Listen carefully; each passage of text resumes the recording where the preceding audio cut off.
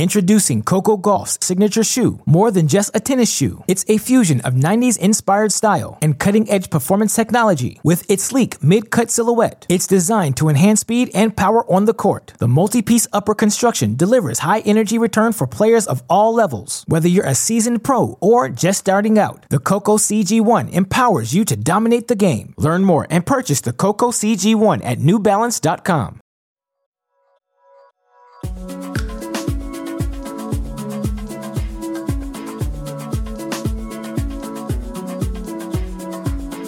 All right, everyone, welcome to the Tennis.com podcast. I'm Nina Pantic, joined by Irina Falconi. Hi, Irina.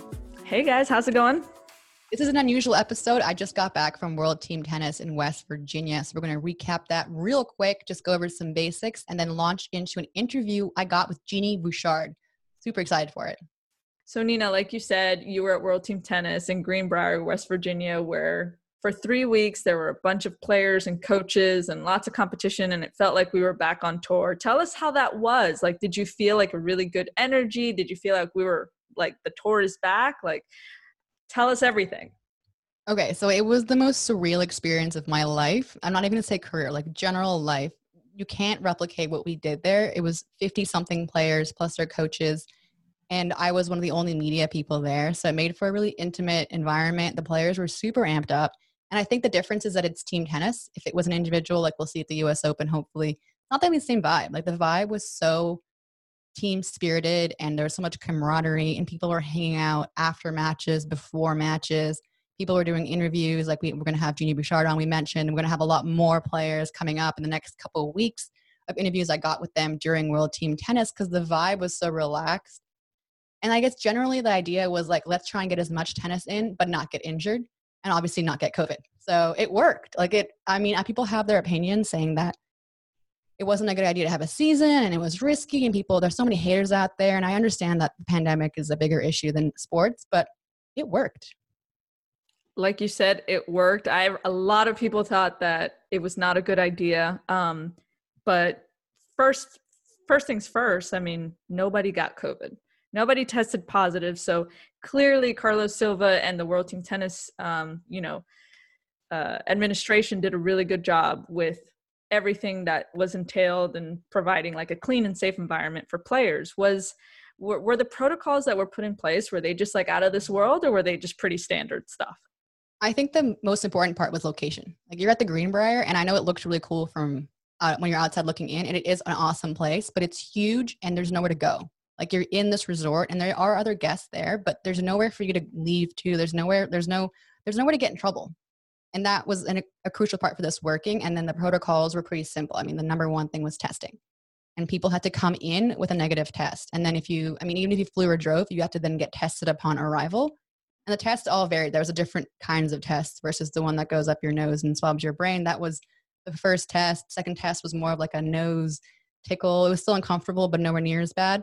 And there was also a blood finger prick test. So there was 3 different kinds of tests, and they were done regularly. And most of that, once you get past the first 2 hurdles, was to keep everyone, I think to keep them in line. Like there's no messing around when you know there's a test coming up.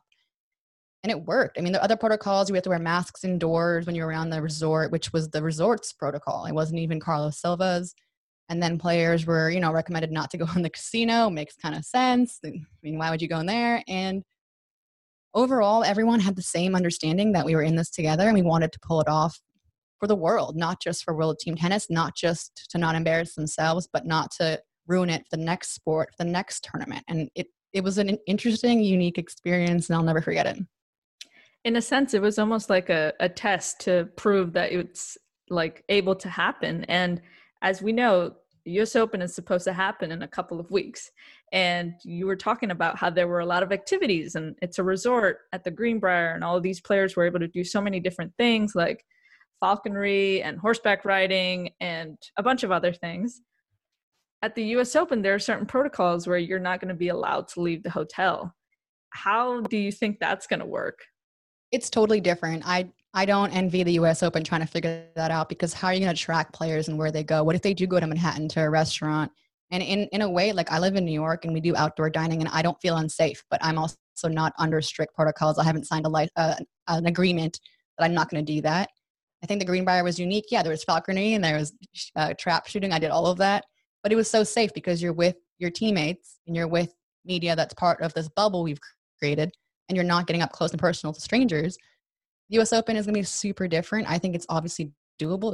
They're going to do it. But World Team Tennis, you can't replicate that environment. And I think unless you were there, my biggest thing for people that were watching, unless you were there, you don't understand what it was like and why players hugged after they won that final point, why they started high-fiving. It's because once you get past 3 tests, you're like, hey, we're family. Like, we're all a big family. Even though we're fighting for $1 million against each other, we've all done this together. And it was kind of beautiful, weirdly.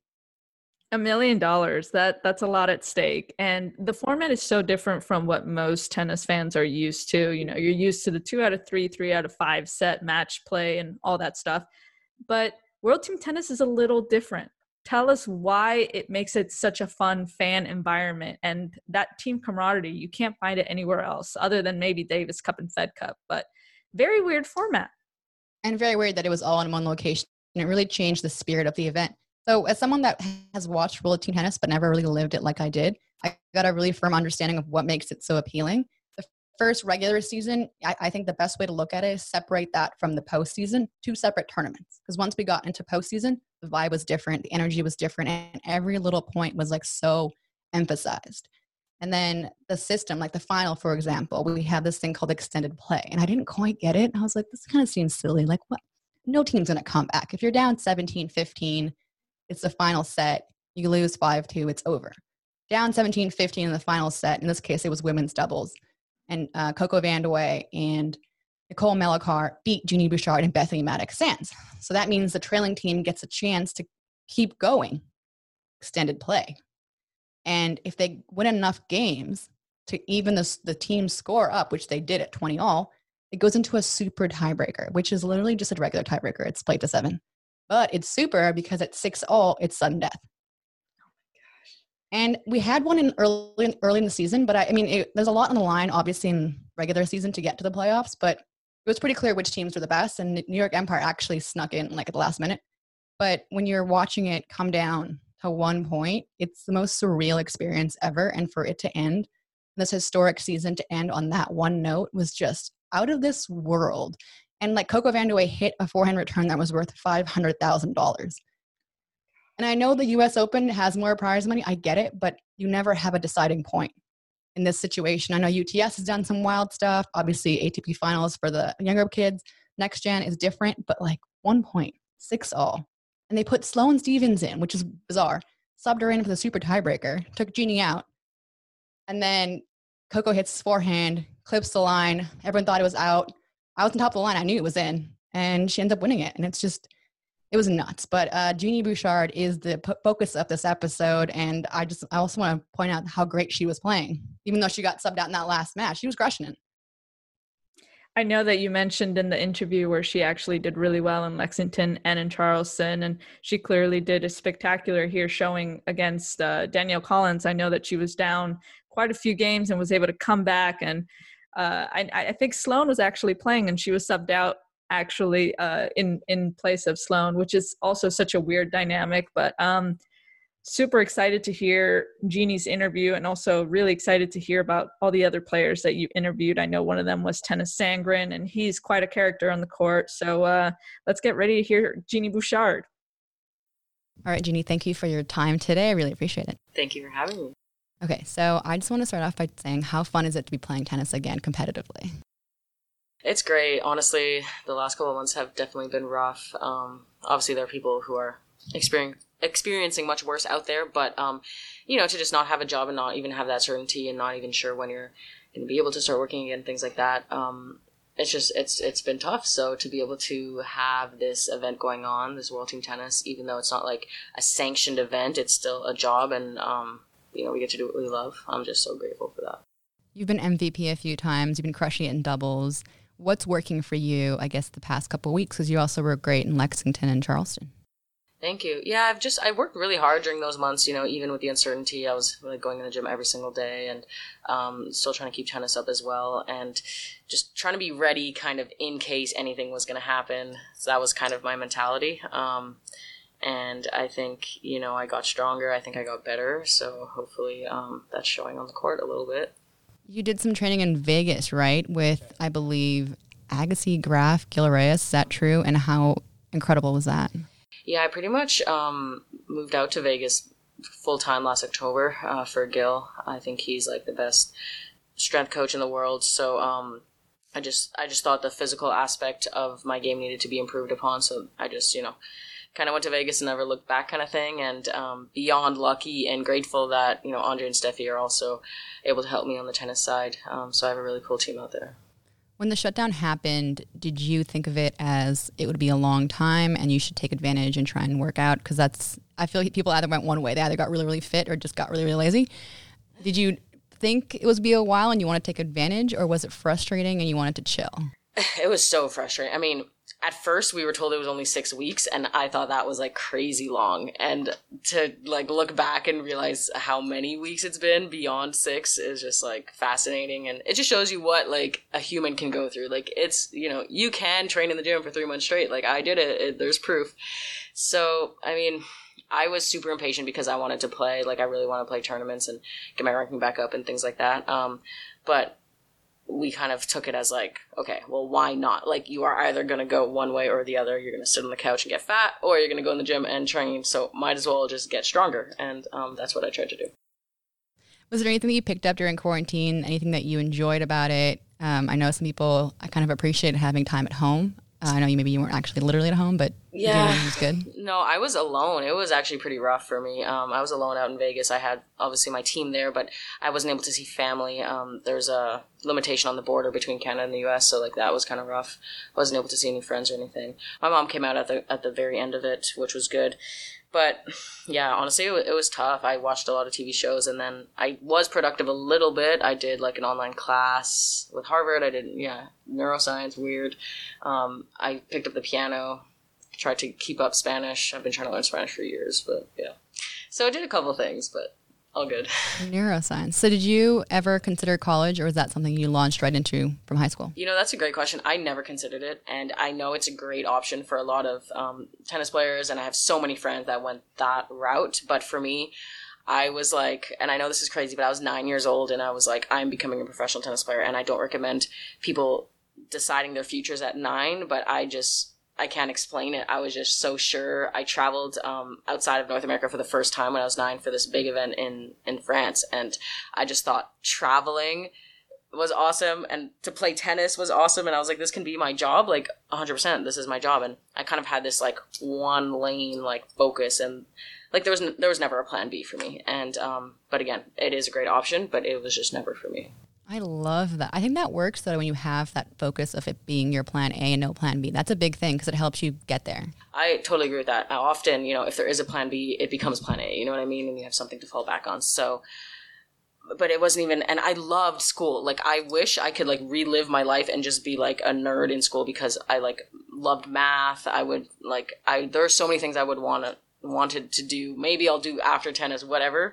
I really loved school. So that part like kind of hurt when I saw all my friends in college and I wasn't, but obviously, I chose what I chose and I love it. And the sacrifice was worth it. But, I do feel undereducated. There's so much time left. I mean, I'm getting there. I'm 26. I feel pretty old, so. No. So how has your relationship with tennis changed as the years have kind of gone on? Do you still feel that love and passion is there? Yeah. I think it's definitely been up and down a little bit, just in a natural way of like, sometimes you love it more, sometimes you don't, which I feel like, even normal people can relate to with, their job or their passion or whatever it is. You don't wake up like loving it every single day and like, oh my God, I'm so excited to do side to side drills today. Like I love it.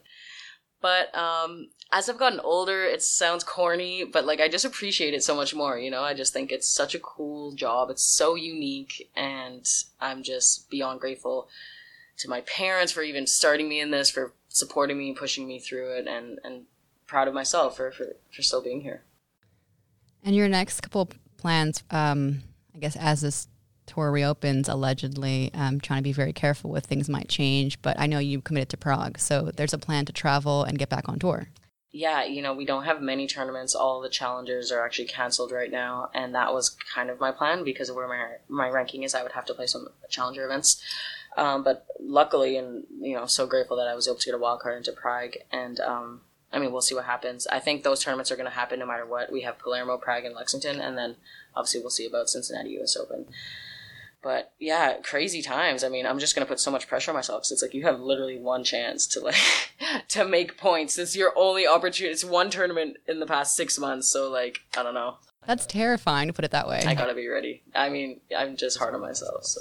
But you're putting in so much match practice. I think the fact that you played Lexington, Charleston, and now and here in World Team Tennis, that's going to help. I hope so. I hope so. That was the plan, the fact that we can get these exhibition matches.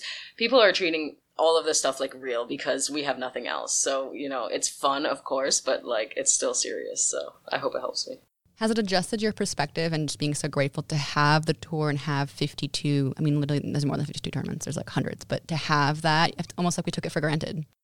Yeah, it's weird. I actually spent, I think, 4 months without going on a plane during this time. And I was, talking to my mom about it. And I was like, I don't think I've done that since I was literally 10 years old. We're always traveling and we always have something coming up and we always have a job. We always have this opportunity. And so I remember saying, I literally miss sitting at a gate at the airport. And then I traveled, for the first time to Charleston. And I was like, all right, I don't miss it anymore. But, the thought was there. And it was just I was like, I miss traveling. And, I love traveling, but the grind of it is definitely tough. So I didn't think I'd miss the grind aspect. But I literally missed, the fact, oh my God, my flight is delayed. I'm going to miss my connection. What? Yes, come at me. Just give it all, I understand what you're saying. It's definitely been weird. Do you miss also the fans? I know you have lots of diehard fans, Genie Army. People really come out to support you and see you play. Yeah, it's such a virtual world now that you almost don't even, I don't know. I feel like we play for fans, even though there aren't that many here, but we know, it's online and it's on TV and things like that.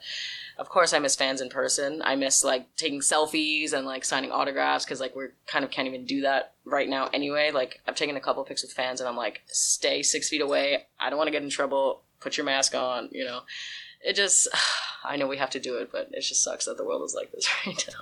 It's so different. And you are so much more, I feel like you're always aware of what you're doing in public anyway, but now more so than ever. Oh, so aware. It's stressful. You have to, constantly, be aware of what you're doing and where you are and who's around. And you're, checking yourself constantly as opposed to just, living. Yeah, you always have to have this, this mom in your head. Okay, are you doing the right thing? I can't imagine anyone more well-connected online to maintain a virtual existence than you. I feel like you have 2 million followers. Your Instagram game is so strong. Is that something you developed naturally and just figured it out as you went? Because are you comfortable with it now? Honestly, I've been getting this question since the beginning because, when I started doing well is also when social media was fully exploding and people are oh my God, your social media. And I'm just I'm literally just acting at the time, let's say I was 20. I'm acting like a normal 20-year-old. All my friends are on all these social media apps. Okay, obviously I have a lot more people watching mine than my friends, but I'm posting about the dumb shit I would even if I was a normal kid or my sisters, I was just acting normal, acting like myself and literally just being myself out there. And then people just thought that was so fascinating because normally there's this protective cover, this shield, and I wasn't at all. I was literally, I would post a selfie right now, regardless if I was me or if I was just normal me in university. I was literally just being so authentic. And I think, I hope that people appreciated that. And I think my fans did. And people just thought that was cool. But yeah, it's the way of life now. Has it opened up more opportunities in terms of sponsors and deals? Because I know literal Instagram influencers who aren't athletes get deals all the time. Does that happen to athletes too? Oh, 100%. The number one question brands ask is what's the following? So it's all about that. In all contracts you have, post certain amount of times, this and that. And it's a way of just valuing people, I guess. It's just a way of judging people, which is obviously, it's superficial in a way. Obviously, we're all humans, but it's just a way to put a number on a person. So it's the business these days. Introducing Coco Golf's signature shoe, more than just a tennis shoe. It's a fusion of 90s inspired style and cutting-edge performance technology with its sleek mid-cut silhouette. It's designed to enhance speed and power on the court. The multi-piece upper construction delivers high energy return for players of all levels. Whether you're a seasoned pro or just starting out, the Coco CG1 empowers you to dominate the game. Learn more and purchase the Coco CG1 at newbalance.com. Hey guys, today we're with WTA star Genie Bouchard telling us how she handles the ups and downs of social media. Keep listening. Has there been any, I guess, cons to being so famous in terms of people always like commenting and hating on you and being like, you should be practicing? You see that kind of stuff all the time and it's just unfair and ridiculous. Yeah, I mean, yeah, I've been through the whole spectrum of like people loving you and you're going, and everything's going great. People love you and things are going bad. People hate you. And then it's like they come back and then it's just like, I've been through that wave so many times. It just sucks that, people think social media is like an exact, representation of your day when it's not. Like I can literally, go running for 8 hours and then go to dinner and post a selfie and like people think I just went to dinner. You know what I mean? It's just like, it's so beyond, and it's like, it's only what people need to realize. It's only what people choose to show.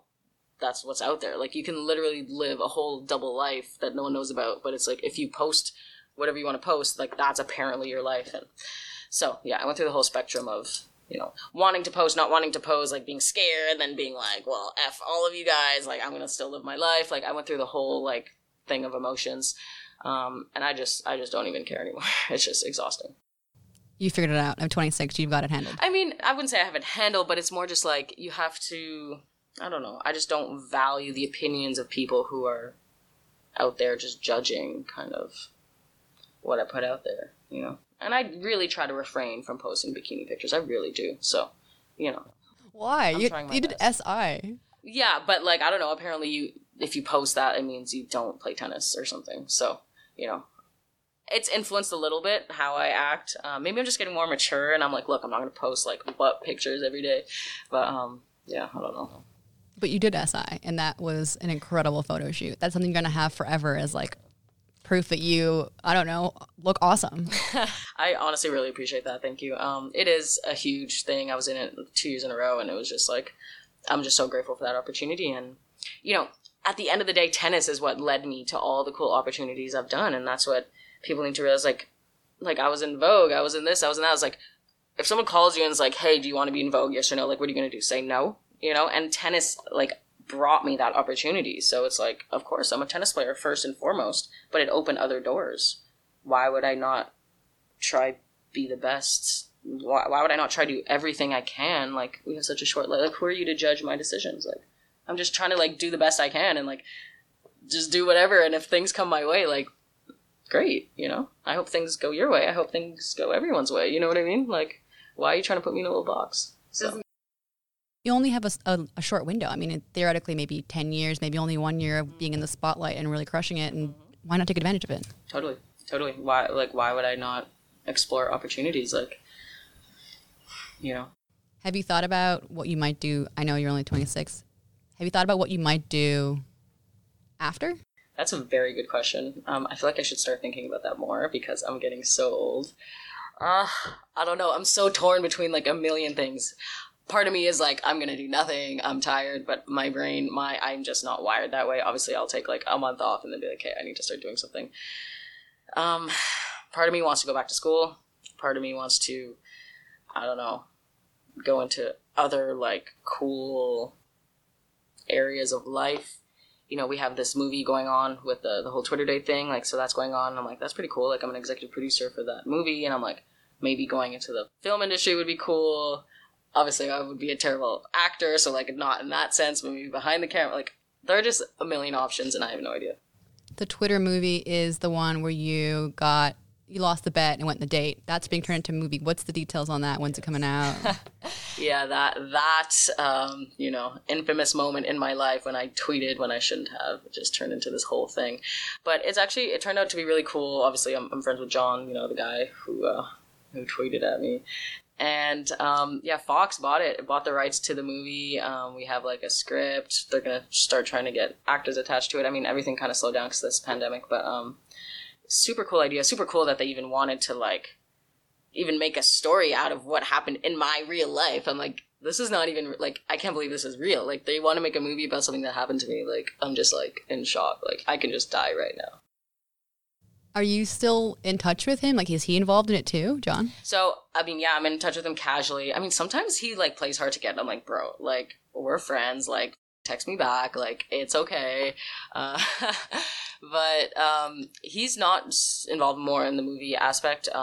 I was with, so this like producer and this writer just thought it was a cool story, and we went to like pitch it to all the to the film. We went to like so many meetings in LA and things like that. So I was kind of involved in the process just because they wanted me attached. Obviously, it's more credible and things like that. Like, it really happened to me, and to make it as like kind of realistic as possible. And I just thought it was so cool. So I was like, of course, why not? But yeah, I'm in touch with John. We've hung out a bunch of times, and you know, I think he's a girlfriend now though. So I don't know. I think maybe that's why he doesn't take me back. Wow. Yeah. Brutal. All his girlfriends literally like hate me. It's so like, we've talked about it so much. Like, every girl that he ever like hangs out with is like, why would you want to hang out with me? Because you like hung out with Jeannie, and I'm like ruining his like dating life. It's so sad. You're intimidating. Well, but I'm just like, he's like, we don't even like, I live in wherever he lives. He's in Chicago. I'm around the world. Like, we hang out once a year. Like, I'm not like a threat. Like, relax. And it caused problems at the time I had a boyfriend, and it caused problems as well. It was, honestly, we were a disaster for each other's like dating lives. It was so bad. That's not what I would expected at all. Because the other person just gets, I mean, you see articles and you just get jealous, and you wonder if like, oh my God, is that real? Was it not? Is it still a thing? Is it not? And I can see how girls would be jealous of, and guys in my life as well. So it was tough. Yeah, we were problematic for each other. It's going to make for great TV. There's so many tennis movies out there. There's some great ones, but there's so many that are really kind of terrible. Yes. I'm excited. I think that's fun to be popularizing the sport in a different way. I agree. I'm like, this is great for the sport. And they want like my insight on like when they have the tennis scenes, or when they, you know, have specific moments that only like someone who's on tour, like who lives the life I live, can kind of give them. So I hope it you know, keeps going. I hope it works out. And just, I love tennis. So like, anytime tennis can just be, I don't know, there's more people can appreciate the sport that I just dedicate my life to. I love it. Making it more mainstream is so key, which I think you're doing, even just by being yourself. As you said, you've literally just been living your life the way that you want to, and that's how it's worked out. So it's really fun. Yeah. Okay, so I just have one last question. I just want to talk about Chicago Smash real quick. Why your guys' team dynamics seem really fun. You got Bethany Maddox-Sands, character. You got Rajiv Ram, who's so nice. Little Brandon. Little B. Sloane's a character. I mean, the personality. And then Kamal Murray, obviously, character. Eccentric, happy, social, friendly. Like, you guys are all seem like the most outgoing team ever. Honestly, it's so weird because we are just all different, like, ages, different cultures, different backgrounds. Like, our team is the most, like, random assortment of people, and we just get along the best. I know there's been so much drama on other teams, and, like, our team is just so laid back, so chill. We're intense when we need to be on the court and things like that, but we all just get along. I can't explain it. I'm like, I thought every team had amazing chemistry like ours, and they don't. So I need to realize that and be grateful and appreciative, because I know not every team is like this. But I think it starts with the coach. You know, the coach kind of gives the vibe, and Kamal is just so chill and laid back and fun, and he's like your friend, you know, and you want to hang out with him. So he gives us that vibe, and then we all just are friends with each other. There's no other way to explain it. You've gotten a look at singles a few times too. Is there any like awkwardness when people get subbed in, or if someone wants to play doubles, someone wants to play singles, mixed doubles? Like, is there any like weirdness? That's a great question. So far, we've had none of that. You know, I've known Sloane literally since we're 11 years old. We trained together in Florida. And she lost a tough match one time and was like, come out, you should have put Jeannie in. Like, what are you doing? And so now we're like, she's like, some days she's like, Jeannie, be ready. If it doesn't go well, you're going in right away. You know, yesterday, come out and put me in from the start. And she was, you know, at the back supporting me. And obviously I support her whenever she plays. And obviously, I want to play every single day, every single match, all the time. But this is a team sport, so we're just doing what's best for the team. But yeah, we all just support each other, honestly.